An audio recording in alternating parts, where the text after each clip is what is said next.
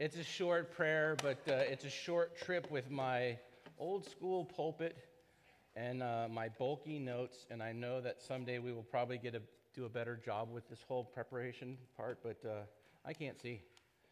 So if I don't take the time to prep this for you guys, we're in big trouble because although I'm only 57 young years, the eyes are starting to fight me a little bit. So thank you all for being here this morning. Just I love kind of ministry at the stairs this morning, not on my notes, but like it's interesting to me like how the week goes. I mean, we had a chance yesterday, Rod and I, to drive up the mountain and spend some time with our men. We have a bunch of guys up at a men's retreat up at Alpine, probably one of the most rural entry roads, Rod, that we've ever been on in our life. At least 2 or 3 different times on the road into camp, we thought we were lost and going into absolute just wilderness forest. So really grateful the guys continued all the way up there and got there. But they're without power this morning. Went out last night, so they're without power, running water, electricity, and food. So the last text I got from Charlie was, turn this down more? Okay. The last text I got from Charlie was, camp feels more like North Korea, keep us in prayer. Which is great because Rick is up there, and Rick has a lot of Cambodian, Vietnam experience, so I'm really hopeful that the guys will now bond and he said they were kind of separating who has food, who has water, and I'm just kidding. It's not like that at all. It's men's retreat. It's a lot of really entertaining things, and we were really blessed. I really was. I was really high. I was really low. I was really excited. Bill's doing a fabulous job with the guys, and they're being blessed. And if you are a guy kind of in the building too, just so you know, there's a men's breakfast coming up on the 22nd in a couple of weeks. That would be great because I have a feeling the guys coming down from retreat will be all fired up. And maybe if you didn't get a chance to go with them or want to hear what they have to talk about, hopefully we can all rally on the 22nd and have like a big giant men's powwow. Like an old school men's retreat kind of on a Saturday morning at 7 o'clock. And there's food, of course, so come, we'll feed you. Now, this week we're in chapter 2, the second part of James. It's 14 through 26. And for me, James, even though it's only 4 books, this particular component that we're going to touch today is probably the heart and soul of James's message. And if you guys are familiar with James, I'm sure you've probably heard this passage taught many different times. But the last time I taught James was in 2018. So as always, as a pastor, I like to reference my notes, see what God put on my heart back in 2018.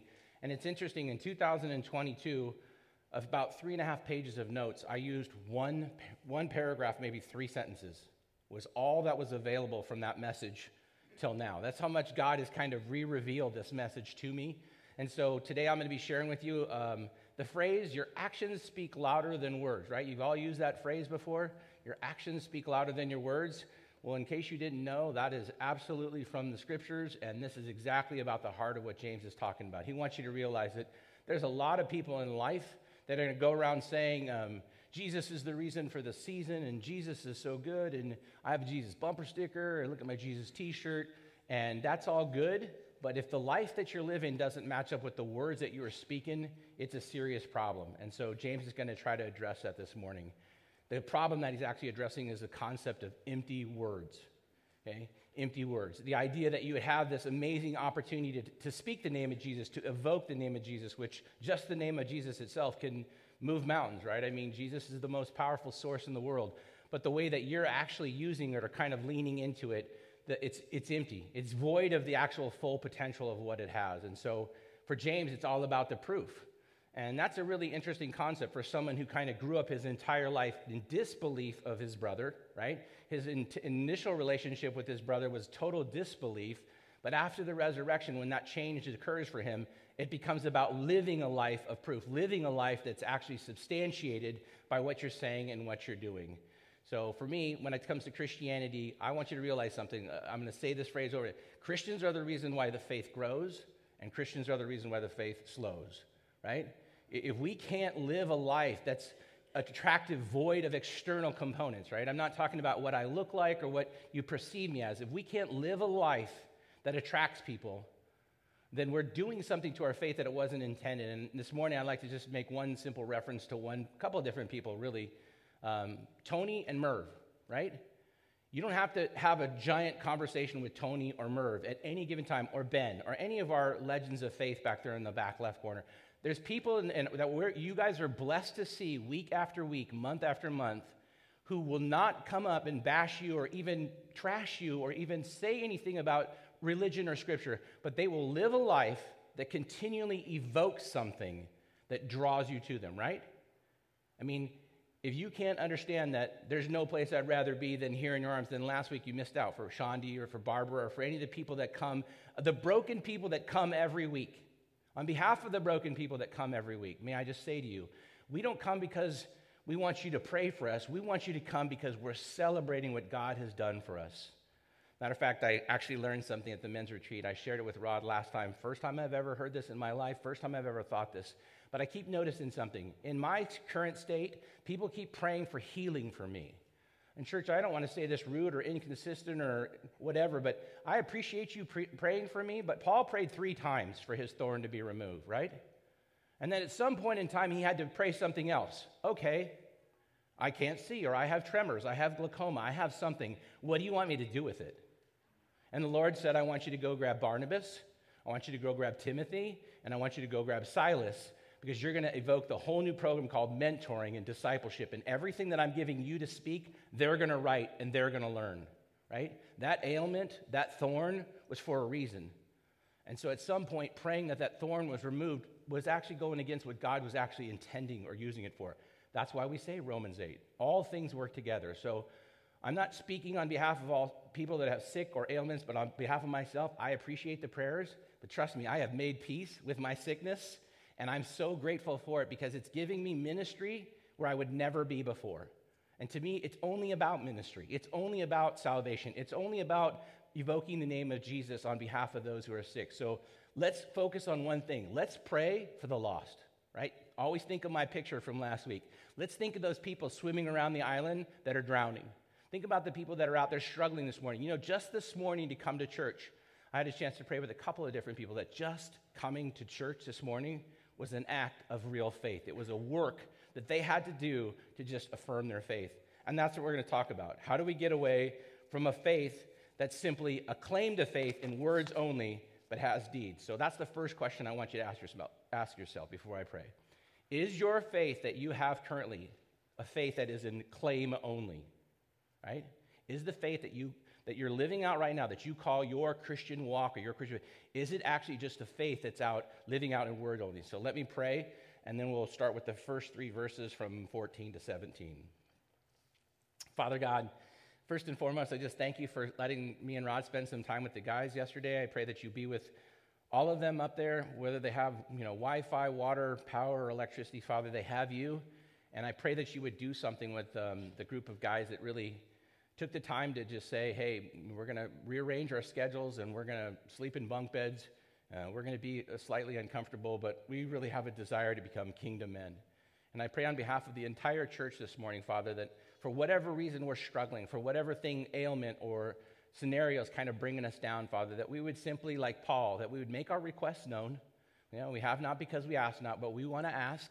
But then at some point, Father, we want to make peace with that and realize that your process of refining, your process of sanctifying us may not be what our understanding can ever comprehend. And so, Father, on behalf of the patriarchs in our own church, people that continue to teach me and show me, Father, thank you for the opportunity to realize that our life needs to be more than words. Even if they're beautiful words, spoken eloquently, it needs to be more than words, Father. We need to have the faith, the walk that goes with it. May everything that we study, listen, learn, and hope to do this morning bring honor and glory to and through your Son, Jesus Christ. In his name I pray, amen. All right, so here we go. Starting in verse 14. Somebody asked last week, I'm a New American Standard guy, so New American Standard and NIV, pretty much the only 2 versions that I'll read from. If you have any questions about that, we can talk offline at any time. What is it, my brothers and sisters, if someone says he has faith, but he has no works? Can that faith save him? If a brother or a sister is without clothing and in need of daily food, and one of you says to them, go in peace, be warm, and be filled, yet you do not give them what is necessary for their body, what use is that? In the same way, faith also, if it has no works, it's dead, being by itself.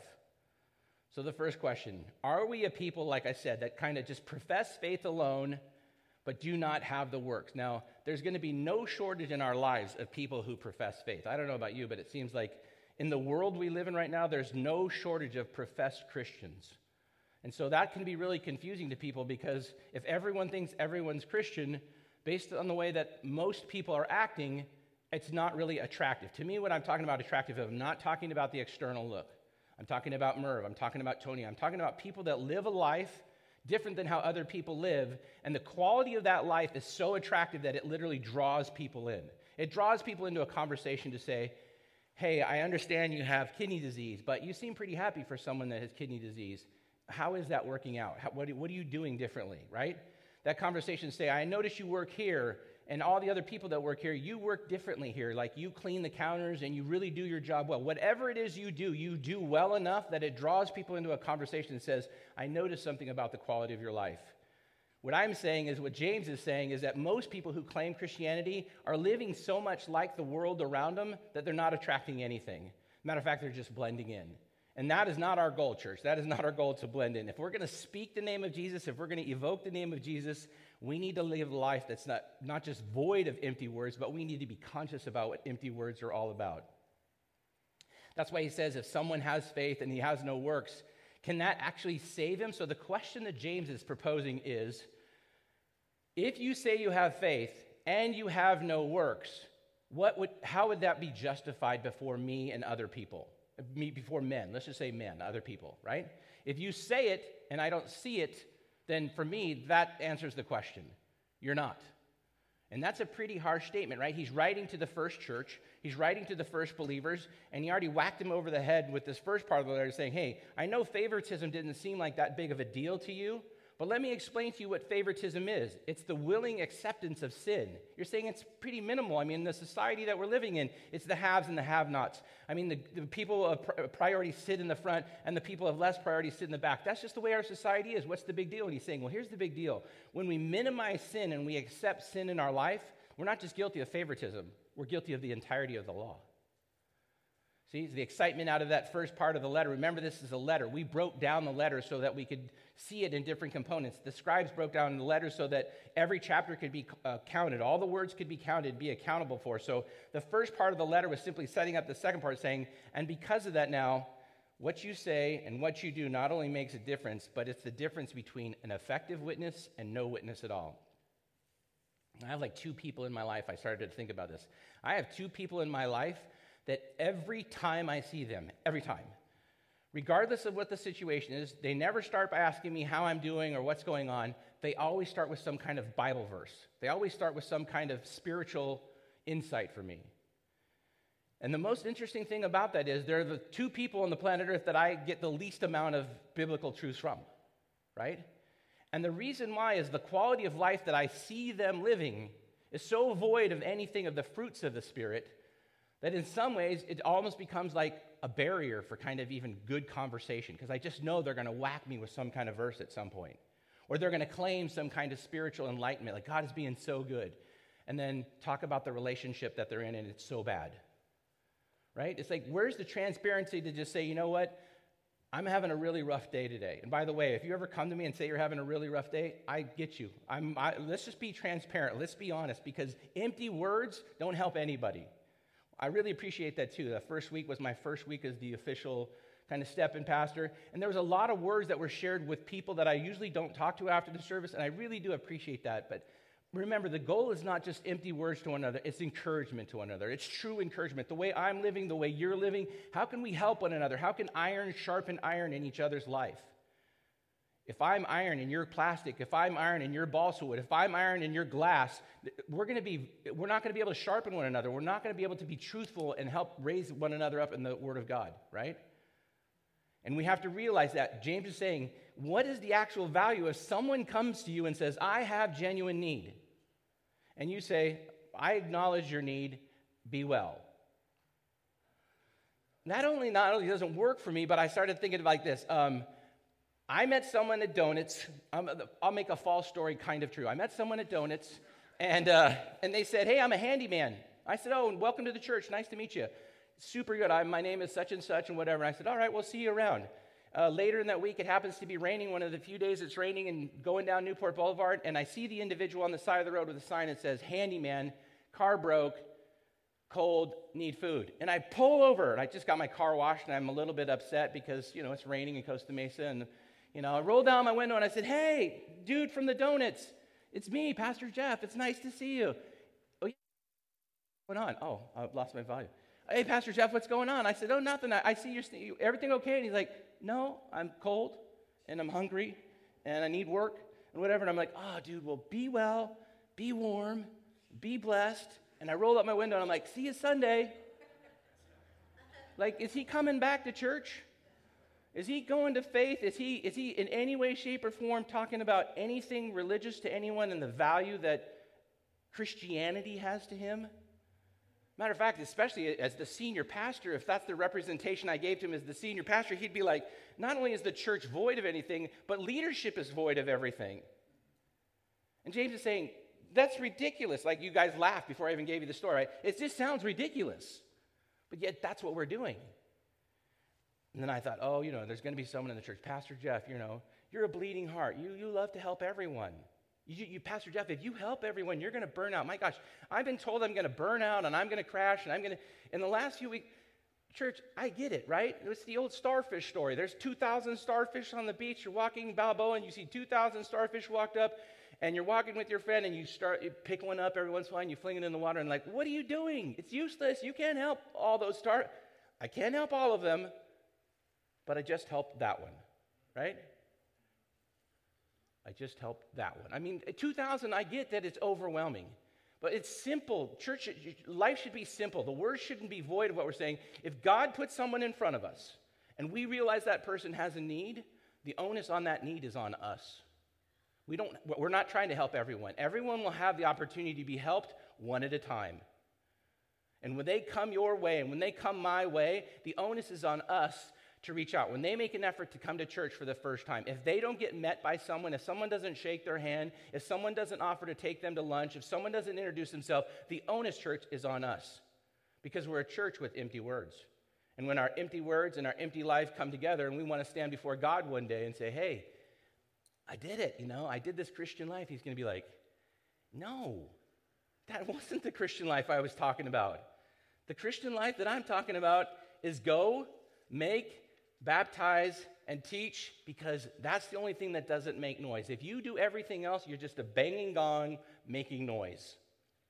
Church, we don't need any more noise.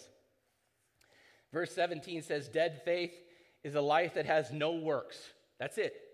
No works, no faith. And so let's quantify works. Reading God's word. Does that sound painful to you?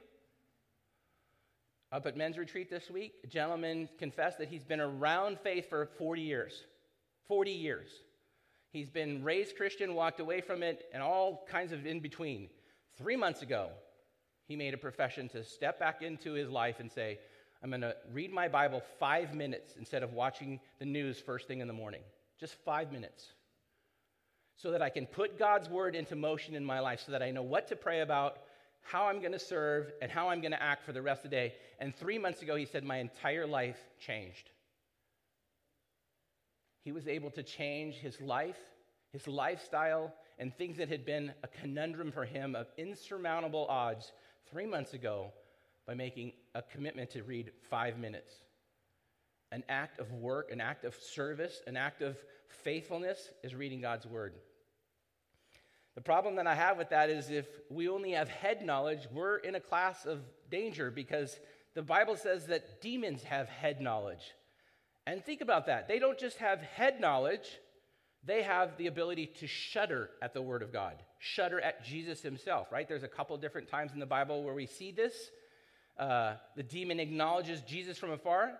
Lord, what will you have to do with me? It's not my time. He already knows who he is, what he's able to do.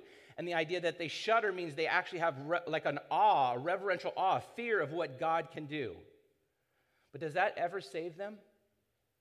Does a demon actually have the opportunity to be saved? No. They don't have free will. So the warning for that is it's plausible for you to have plenty of head knowledge about who Jesus is, plenty of head knowledge about what Jesus has done, and even reverential awe of saying, Jesus one day will have the ability to reconcile my soul for eternity, and still not be a professed believer. If you're going to be close in anything in life, and I think hand grenades and horseshoes is the only thing being close counts for anything, right? If you're going to be close in anything in life, make sure it's not faith. Well, I knew a pastor, and I went fishing with a pastor, and I went to the fishing sale this weekend with a pastor. By the way, we had a fishing sale in the parking lot this week, and hundreds of people saw the church, and I was there the whole time. But I can tell you, God is good, and fishermen are interesting. Mm-hmm. Thank you for allowing me to do that. It was an interesting test of church on Saturday at 5:30 in the morning. Also, sorry about the alarm going off from 5:30 till 6 in the morning. Sorry about that, neighborhood. God is good, and the problem with this is going to be this. Matthew 7:21, a verse that I don't like to share too often in church because I think it scares people more than it helps, but pretty appropriate for this passage. Matthew 7:21 says, "Not everyone that says to me, 'Lord, Lord,' shall enter into the kingdom of heaven, but he that does the will of my Father which is in heaven." Right? There's times and places where the kind of rubber hits the road, church, and this is one of those kind of places. In this passage of this scripture, depending on what you actually think about reading God's word, about praying God's word, about service, maybe even tithing. I've been here 5 years. I don't think we've ever taught once on tithing. Now, thankfully, you guys tithe, and it's a good thing, but I mean, if we're not teaching people what God's word says, if we're not explaining the responsibilities of what it means to be a follower of Christ, and you've come up with some kind of perception that's not true, then your life and your works are going to be a struggle. And I don't want to make this a message about tithing, but I'll just say this. Tithing means something. The word means something. If you don't know what it means, then we need to talk offline, or you need to get your small group to kind of share with you, because if the Word of God means something, if the Word of God says something, it needs to be something that we're able to do and have the right heart about it. James is saying, what's the proof? Show me the proof. Justify, right? Justify what it is that you're claiming to be true. Now, James is just a man. James is just a man like you and me. But James is saying, look, I've spent my whole life being opposed to my brother. Now that I'm for my brother, let me explain something. My brother is the real deal. This is going to happen. He's already beaten death. I've already seen him beat death. So let me tell you something. It's really important that what we say and what we do can be seen. And so that's continually his thing. What is the proof? What is the thing that shows people that you have a changed heart? The Bible says that when you come to Christ, that you're a new creation in Christ, right? What is the proof of that? I just want to focus on prayer for 1 minute. Now, prayer is one of those things today in the world that we live in where people say, we've done all we can, let's pray. Right? Have you heard it? I heard it in the last 24 hours. I heard it twice. We've done all we can do. We've taken them to as many rehabs as we can. We've gone and helped them. We've brought food. We've done all we can do. Let's pray. I want to tell you something about prayer and what James says about prayer.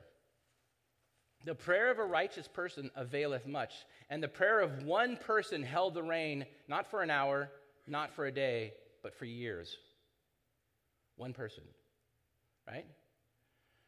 The prayer of a group of people one day, when faced with overwhelming odds, a city that was so fortified that regardless of the battering rams, catapults, or whatever was available in the time, there was nothing that would have taken these walls down.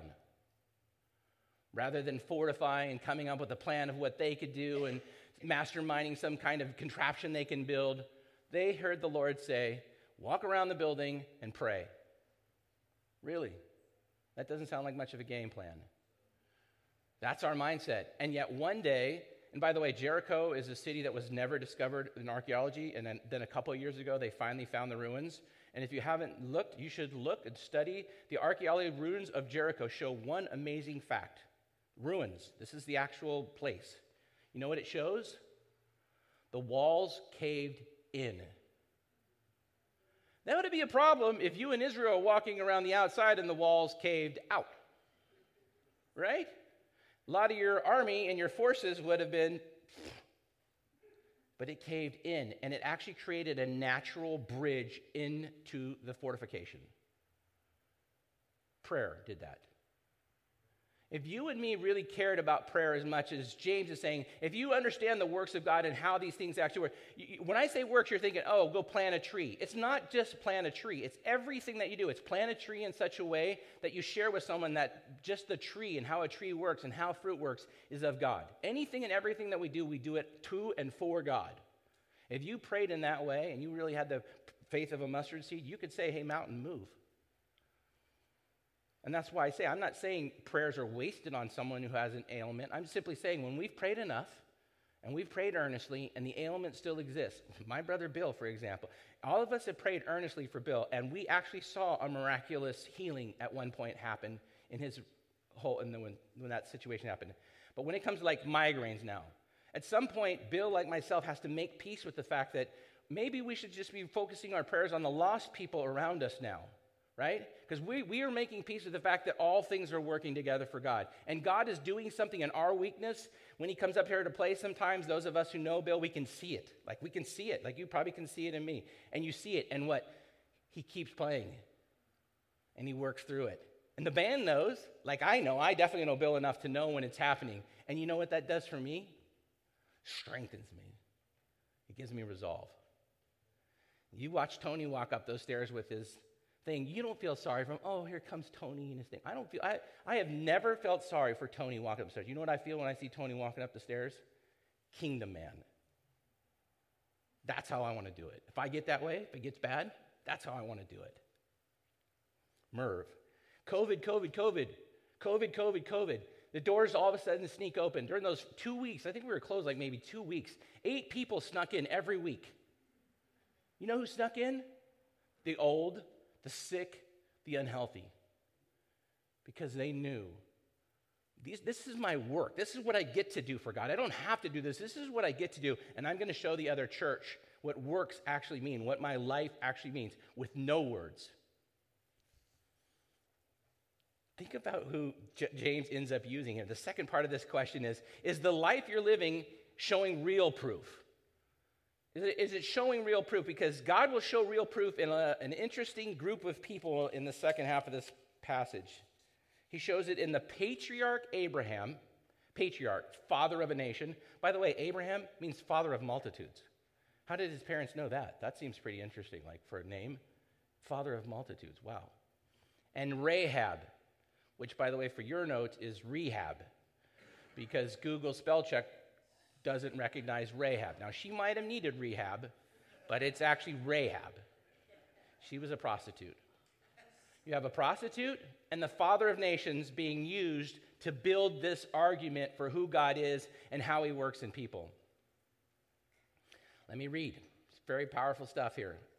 Verse 21, was our father Abraham not justified by works when he offered his son Isaac up at the altar? You see that faith was working with his works, and as a result of his works, faith was perfected. And then the scripture was fulfilled, which says, and Abraham believed in God, and it was credited to him as righteousness, as he was called a friend of God. You see that person justified by works and not by faith alone. In the same way, Rahab, the prostitute, was not justified by works also when she received the messengers and then sent them out by another way. For just as the body without the spirit is dead, so also is faith without works dead. Contrast, man and woman, right? Abraham, Rahab. A friend of God, Abraham, friend of God. An enemy of God, an Israelite, a Jew. A Canaanite. The Canaanites are who they're coming in to conquer. A religious person. Abraham, very religious. And Rahab, as far wicked as you could possibly be. A known active prostitute as she enters into the story. Yet God found something in common with both of them. Through their works of service, this is what we determine. They served God when called. They were rewarded by God for that effort.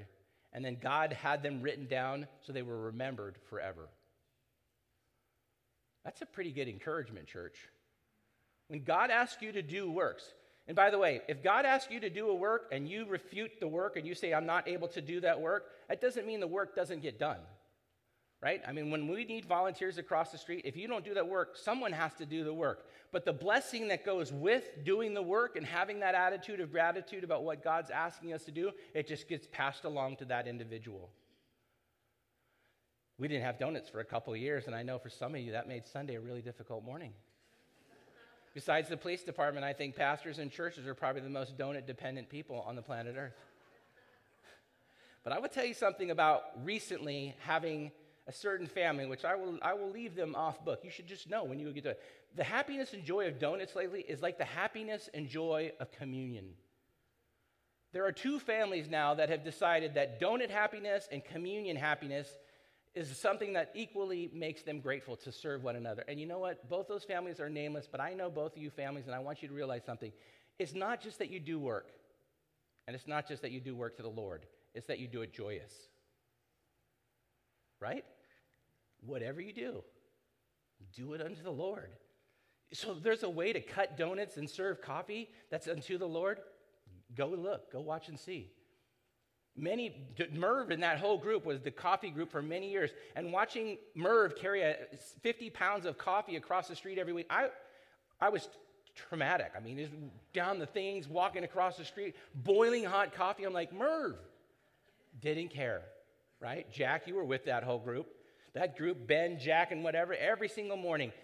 When we pass the torch onto someone, when we have the opportunity, you could just be an usher. You could be a greeter. Nothing is just minimized in the kingdom of God. Whatever you do, when you do it well, whether you're the top of the pile, I mean Abraham, top of the pile, if there was any kind of status available 2,000 years ago, someone, patriarch, the top of the pile, prostitute, bottom of the pile. And James says, you know what, guys? I was an atheist. I was an agnostic. I was antagonistic to faith my entire life. I didn't believe. I didn't know. And then I didn't follow. But somehow God's not only using me, but I'm going to start the church in Jerusalem. I'm going to start this whole thing. God can use all of us if we do what? Work. We got to do work, church. It's praying. It's tithing, it's reading, it's serving, and it's doing all those things with an attitude of gratitude because the one common factor is they answered God's call, they were rewarded, and now they're remembered forever. It's cool that we have a plaque out there too for Merv and Jean. Every time we come up the ramp, I always think about that. What a great thing to do to be remembered for God. And it's really kind of interesting to me because Paul is kind of using Abraham in this way that says, okay, I'm going to answer the question. By the way, did you notice? Paul said, we're saved by grace alone, right? And James says, well, but faith without works is dead. And it sounds kind of conflicting. But the reality of those two questions was Paul was actually saying, how is Abraham justified before God? He stood before God and he was justified before God because God answered him. It was by the unseen, right? So the question that Paul is asking is, how does faith work when it's unseen? And the question that James is asking is, but how does it work when it's seen? You tell me you have faith and I don't see any works, then that's seen, right? Two different questions, sound similar, but they're asking two different questions. So there's no conflict there. And for those of you theologians who want to go study Martin Luther's total observation, there's probably about 500 pages of documentation on this argument between the two. Where Luther originally called James the straw epistle because of this passage, and there's a tremendous amount of conflict. It's been reconciled later in Luther's life as he finally came back to kind of see that there was no conflict. But just because you don't understand the question, Paul was talking about unseen, faith unseen. You don't need to do anything for that. You believe, and from that, faith works flow.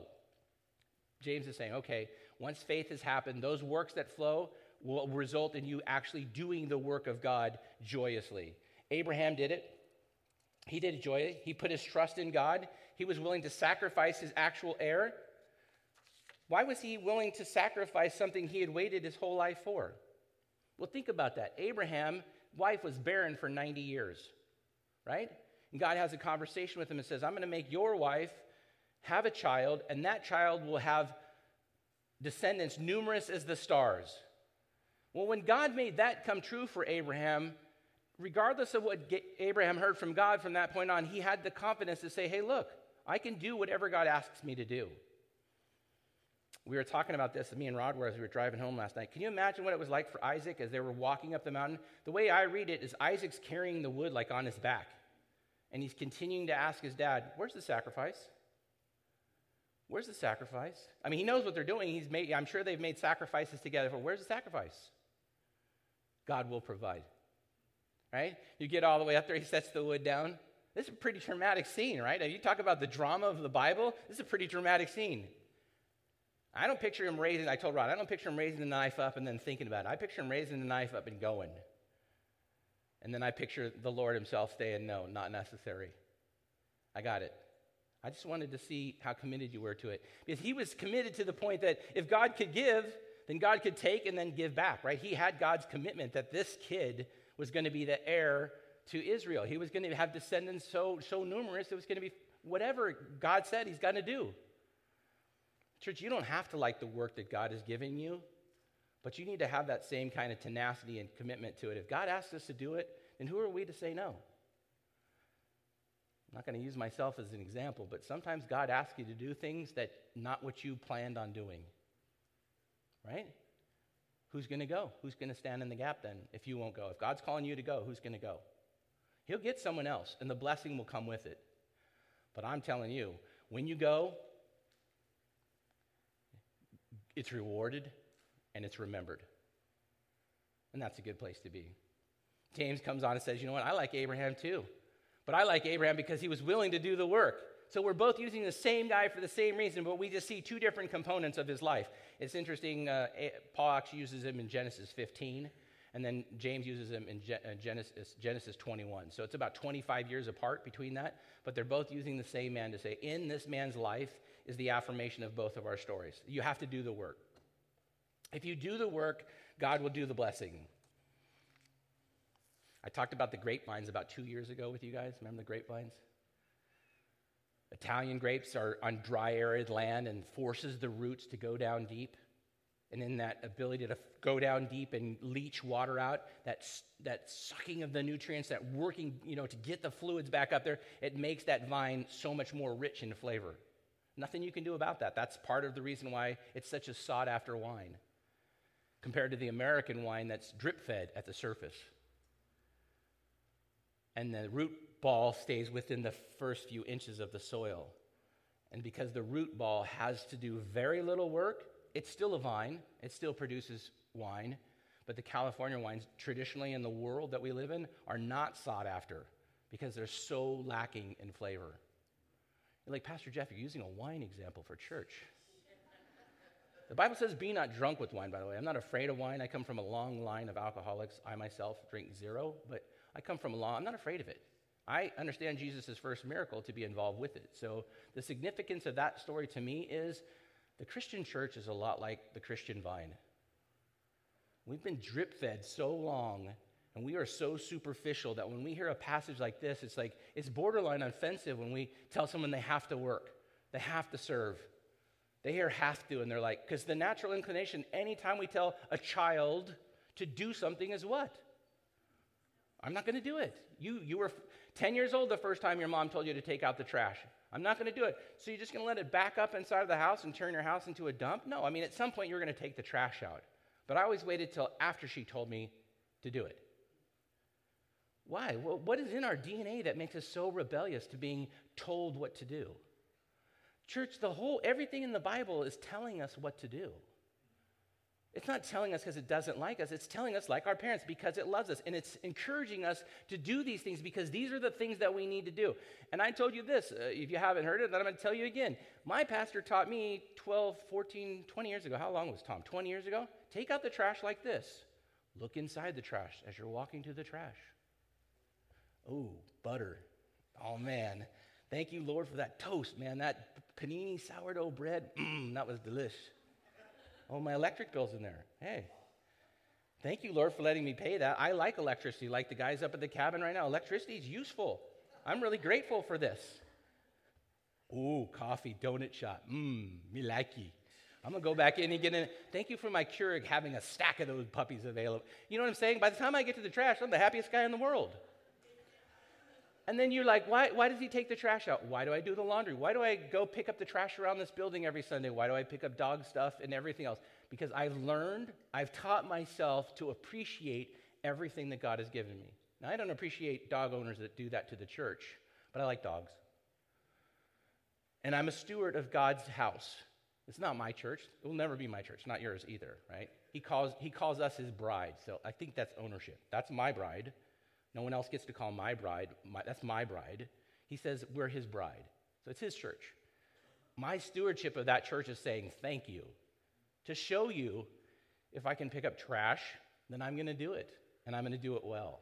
Matter of fact, after church, I plan on getting the sweep broom and cleaning that whole back plot. I want it completely clean. I'm going to do it myself. I'm not afraid of doing works. Works are a way that I get to share with the Lord and show the Lord that I love him. Belief in God changed Rahab's ways. Rahab was a known prostitute. That's all she was known for. Rahab doesn't just become a friend of God. She hangs the scarlet cord out the window. And do you remember the last word she says to the Israelite army as they're leaving? Remember me when you come back. Who does that sound like? It sounds a lot like the thief on the cross that makes me so mad. Who didn't say the ABC prayer, who didn't do the Romans Road, he didn't come down and get baptized, he didn't do anything that people say you have to do, but he said, remember me. He inclinated his heart towards God. And God said, today you'll be with me in paradise. And that prostitute that day went from Rahab, the Canaanite, an enemy of God, to seeing the value of God. Remember, she even had a conversation with them as they were there. We've heard about your God. Our hearts are melting with fear. She was ready, and she moved. Motion, obedience, works. She moved towards God. Hang the cord. Real faith produces real works, and church, it's real simple. Don't make it complex. How complex is it not? The last verse says this, for just as the body without the spirit is dead, so also is works dead. So here's a question for you. What do you call a body with no spirit? Dead. Okay? Church would be a lot easier if we would just see it, hear it, and then make peace with it. So what he's saying is, if you're going to claim faith and not do faith, then you're not helping faith. What would God rather have? Someone who claims faith and does nothing about their faith, or a prostitute who's living completely antagonistic to faith, but when God calls, responds to what God's will is? Remember what Matthew 7:21 says. The warning is pretty clear. Not everyone who says, Lord, Lord, didn't I do this? I guarantee you there's some swindlers on TV. There's some people in the world right now that are swindling the flock. They are fleecing the flock. Thank goodness we're not going to be standing behind them that day and watch what God's Bema Seat judgment is all about, right? We have an advocate that will stand in for us. You and I are not going to be hung out to dry for everything we know. We have an advocate. Romans 8, there's no condemnation for those of us in Christ. But in light of that, the way that we live and the things that we do it needs to make sense. So I ask you this, do you want to be someone who talks the faith and walks no faith, or do you want to be someone who doesn't say much but spends their time doing God's will? I want to encourage you to take the second option. Talk a little less, walk a little bit more. Doesn't it sound a little bit like his first thing? Hear a little bit more, talk a little bit less. You know what else you learn when you listen a little bit more? What people are actually asking becomes more clear.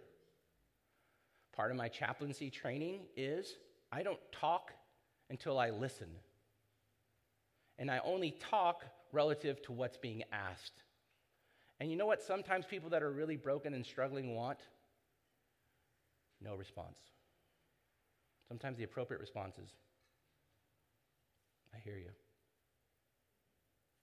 What about the response? You're 57, you're a pastor, your family, no, I hear you.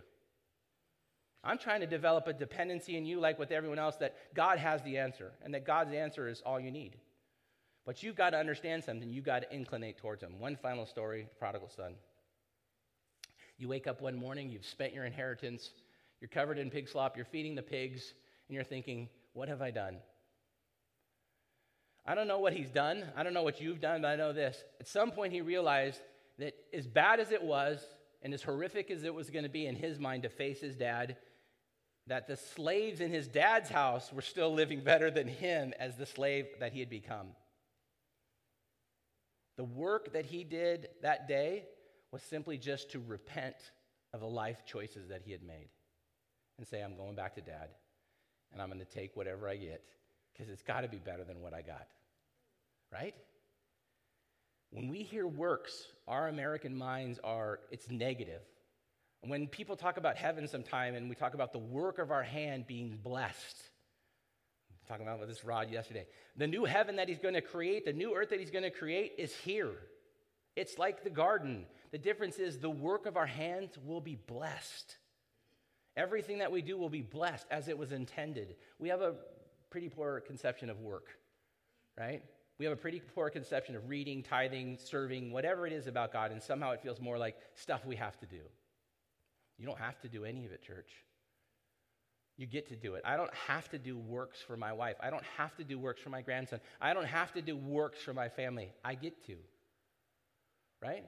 And hopefully he will get to watch me one day as he grows up and see how his dad and his mom do it and how his grandmother and grandfather do it, and he will learn something in that will be bigger than the first conversation we have about faith. I don't know if Rahab's parents grew her up and taught her something different, but at that opportunity, when she hung the cord and she said, remember me, she inclinated herself. She moved herself towards the father. And the father doesn't see him at afar and says, whew, smells, needs a bath, whatever. The father sees him at afar and recognizes who it is, the son that he has longed for, and he goes to him. He goes to us. Right, but we came to him. Yeah, you had to walk from wherever the pig trough was to the transitional bridge or whatever it was to get in front of him. There is work required by what's our Spirit's calling us to do. But when we get near the Father and he sees us, he comes to us. That is such a cool example of work that I thought there's nothing else in the Bible that would be better, but there's one more. Remember when the guys brought their friend who was paralyzed to Jesus and the crowd was so big? So big that you couldn't bring your paralyzed friend to Jesus? That was the whole point of the day. Hey, dudes, rally around. We're going to pick him up and we're going to carry him. And we've heard that this Nazarene guy heals people. We get there and it's just too massive. Well, I quit. I mean, you're not going to get through that line. You're never going to see him. There's nothing we can do. The group re-rallies. What can we do? What are our options? Go up. Yeah. Go up and do what? Cut a hole down. I love how the group is trying to rationalize just how to get him near. By the way, did the group get anything for that? Was it about the group at all? Do we even know their names? Can we even reward or remember them? Let me reread you just a portion of the story. Then a paralytic was brought to him, carried by 4 men, and they were unable to get him to Jesus through the crowd. So they uncovered the roof above him, made an opening, lowered him down, and the paralytic was on his mat. When Jesus saw their faith. Did you catch that from the story before? Jesus saw their faith. They're on the roof, folks. Does Jesus have x-ray vision? I don't know. But what he saw was faith in each rope. He saw faith in works. We've got to just change our attitude towards works. You've got to change your attitude towards getting up on Sunday or whatever it is that you have to do every day to serve God. It's a blessing to do that. Blessing or a burden, it's perspective. Every single time, blessing, burden, perspective. You get to serve God. We get to serve God. We get to say thank you for salvation every day that we do when we serve. But I'm a good person. I'm a moral person. I don't cheat. I pay my taxes. That's great. But life is more than morality. Life is more than head knowledge of who Jesus is, what he's done, or what he could do to you, right? It's got to get here. This is a difficult place, right? The Bible says the heart is proverbially wicked, right? You don't teach a 2-year-old to be bad, right? We have to teach our kids how to be good because what's ingrained in us is sin. Amen? James is saying, hey, look, when faith works the way that it's supposed to, it's a joy to serve. Next time you see one of those patriarchs in our church doing something that's above your understanding, like how could they do it? Think about it. They've come to an understanding of what it means to serve God. Wear a boot to church for 2 years, right, Sandy? 2 years you've been hobbling. 2 years, and yet you come every Sunday. Where's the blessing in that? The blessing is for 2 years you've been able to show the church that regardless of the adversity that I face every morning, I'm going to hobble in there and sit down because there's no place I'd rather be. It's only good because God is good. It's only loving because we know where love comes from. It doesn't matter whether you're the patriarch or the prostitute. We are all in God's eyes valued, loved, and adored. So much so that he died before you knew him. He died for us. Jesus died for us before you knew him. So you can dismiss in any way that you have anything to do with salvation. It is a gift of God. But just like when I receive a gift from my wife or my family, when I receive a gift, there's a sense of gratitude that comes with that gift, right? You give me a shirt that I don't like, I'm probably going to wear it, right? Because it's gratitude for the gift. It's gratitude for the thought. And then every time I wear that item, I get to think of the person who bought that for me or cared about me enough, and I think, Lord, be with that person. Thank you for their kind heart that has one of the 5 gifts, and their gift is giving. And my gift is receiving, so it works out really good. We're a good team. I'm just kidding. I buy all my clothes at the thrift store, and then I give all my clothes afterwards to somebody else. I'm not that clothes fascinated. I'm going to invite the worship team back up here, and I'm going to close with prayer. And I want you to move this so that Robin doesn't want her to be seen on TV. I want you to think of this last thing. Final question. If I asked you right now to sit up here, panel board, church goes, and then I walked around with a microphone, and I said, Romy, have you sit up here? And then I just went and asked the church, open mic, what do you see when you see a fellow brother or sister's life? What are the things, what are the proofs that you see about faith in that? Would that be traumatic for you, or would that be joyous? And you're like, well, Pastor Jeff, the truth is most people don't like public speaking, so any form of affirmation from a group would be traumatic. Okay, I get that, but moving past that. For the sake of just for you processing, you sit up here and you say, church, speak truth to me. Would that be traumatic, or would that be joyous? And then think about the people who talk a lot, and then think about the people who walk a lot. And then ask yourself today, okay, whatever position I'm in, good, bad, or indifferent, prostitute, patriarch, whatever. No, we're like this. In front of God, we're this. What can I do today? In light of what James is saying, what can I do today to make it so that my life becomes more about Christ? So that the unlost, unsaved, lost people in my life can actually have a hope that's in me that I've had the whole time. I have the hope of Jesus Christ in me. How can I get that hope to the people around me? So that they can get that hope to the people around them. One final comment from camp last night. A gentleman said, I had to leave my friends and my former life behind because it was bringing me down. And everyone was like, hey, that sounds like a great answer. Good job. A gentleman in the front, the gentleman who had just started praying about his life 3 months ago, raised his hand and he said, you know what? I disagree. Silence hit the room. Go ahead and explain your answer. I have to go back and get my friends because they don't know what I know. They haven't figured out that what we used to do for the last 25 years together, and I did it with them, it's not right. It's not what God wants. They're lost. I was lost. I'm going back. And I started crying when I told him the answer. I said, you know what? We're not really good friends anymore. As a society, we have lots of acquaintances, but we're not really good friends anymore. I said the Bible talks about a relationship between Jonathan and David where they were such good friends, it was scary. A lot of men are uncomfortable with that friendship. But if you actually have a good male or a good female friend, someone in your life that's actually stood with you, the least you can do is go back and get them. Don't leave somebody high and dry. You see a brother or sister on the side of the road, you see a brother or sister in your life that has need, tell them, be warm, be filled, God bless. Why? It's hypocrisy. Do something. What can you do? What can we do? We can pray. No, start with prayer. Bring them in your, hug them, and start praying with them. And then say, what can we actually do? What do you actually need today? You need a turkey? You need food? I'll order you food. I'll have food delivered to you tonight. What do you need today? Let's just start with right now. What do you need right now? And try to meet that need. If you need to pray, I'm going to be up here as always. Tom or someone, and have one person in the back if you want to pray. But if God's touching you on the hearts this morning, if you need to make a profession of faith, if God is telling you to do something, do it today. Don't wait. You don't have tomorrow. But let's stop talking about faith, and let's just try to bring it back down to the basics. Let's just do faith. Okay? Be there for a friend. Be there for a loved one. Show up at church when you're not feeling good. It matters. Hebrews 10, don't forsake the gathering. It matters, church. You matter to us. You matter to me. And I'm grateful to serve you. Let's worship.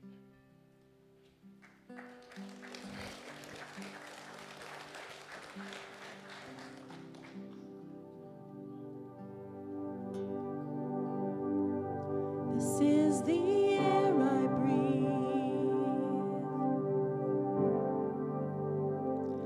This is the air I breathe.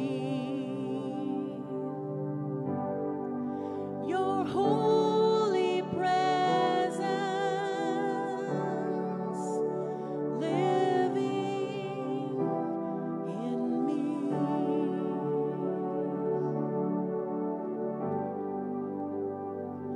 This is my daily bread.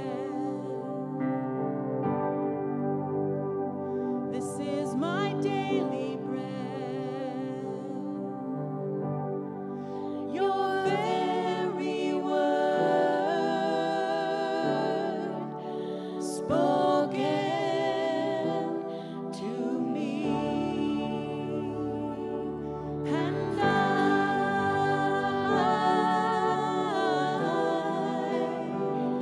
I'm desperate for you.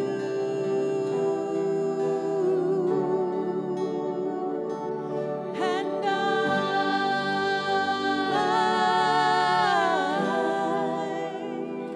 I'm lost without you.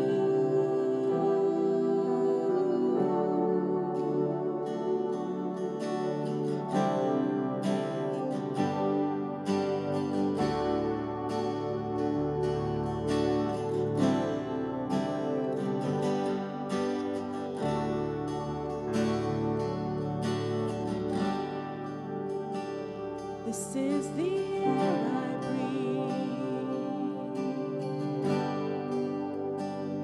This is the air I breathe.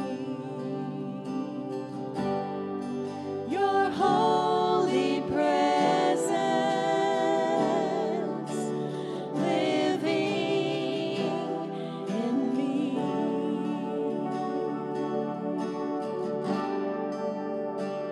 This is my daily bread. Oh, this is my daily bread. Your very word spoken to me. And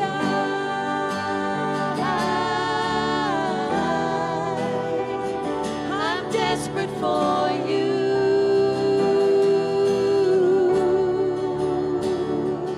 And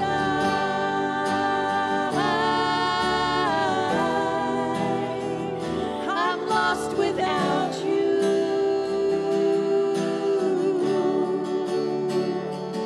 And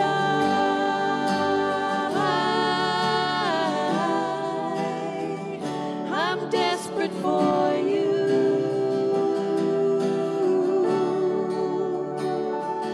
And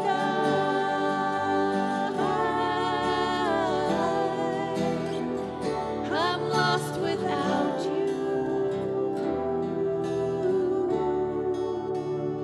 I'm lost without you.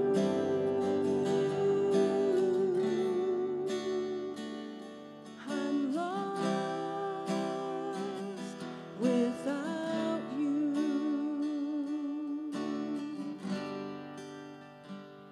This is the air I breathe. This is the air I breathe.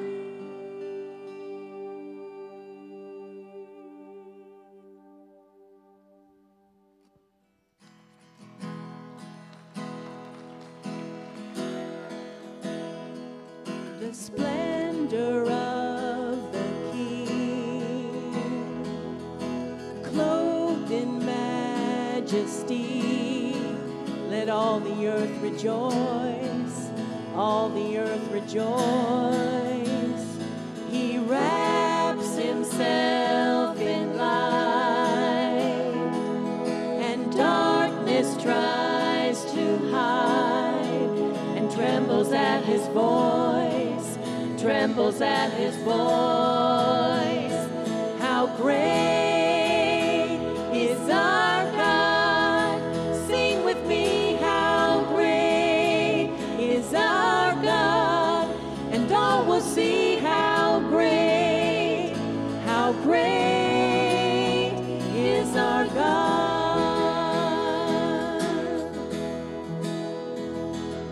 And age to age he stands, and time is in his hands, beginning and the end, beginning and the end. The Godhead, three in one, Father, Spirit, Son, the Lion and the Lamb, the Lion and the Lamb. How great is our God! Sing with me, how great is our God! And all will see how great is our God.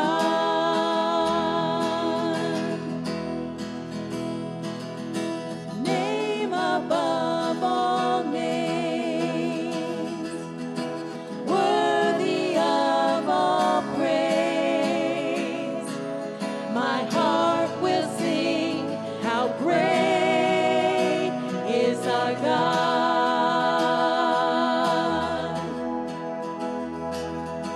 Name above all names, worthy of all praise. My heart will sing, how great is our God. How great is our God. Sing with me, how great is our God. And all will see how great is our God.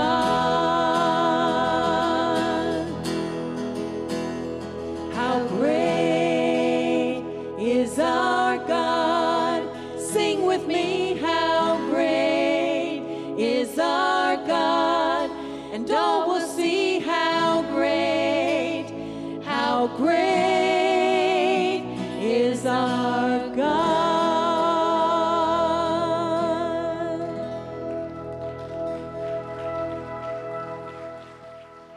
Thank you, Robin. Thank you, Matthew, Josh, Kathy. Thank you all for coming today. Hey, look, next week we're going to find out how to start forest fires. So if you're a pyro, if you're curious about fires in any way, you're going to want to come back. James doesn't let up. It's going to keep going. The power of the tongue next week. I hope you're here to be with us. If you need to stay and pray, I'm always available afterwards. God bless you. Love you, church. We'll see you next week.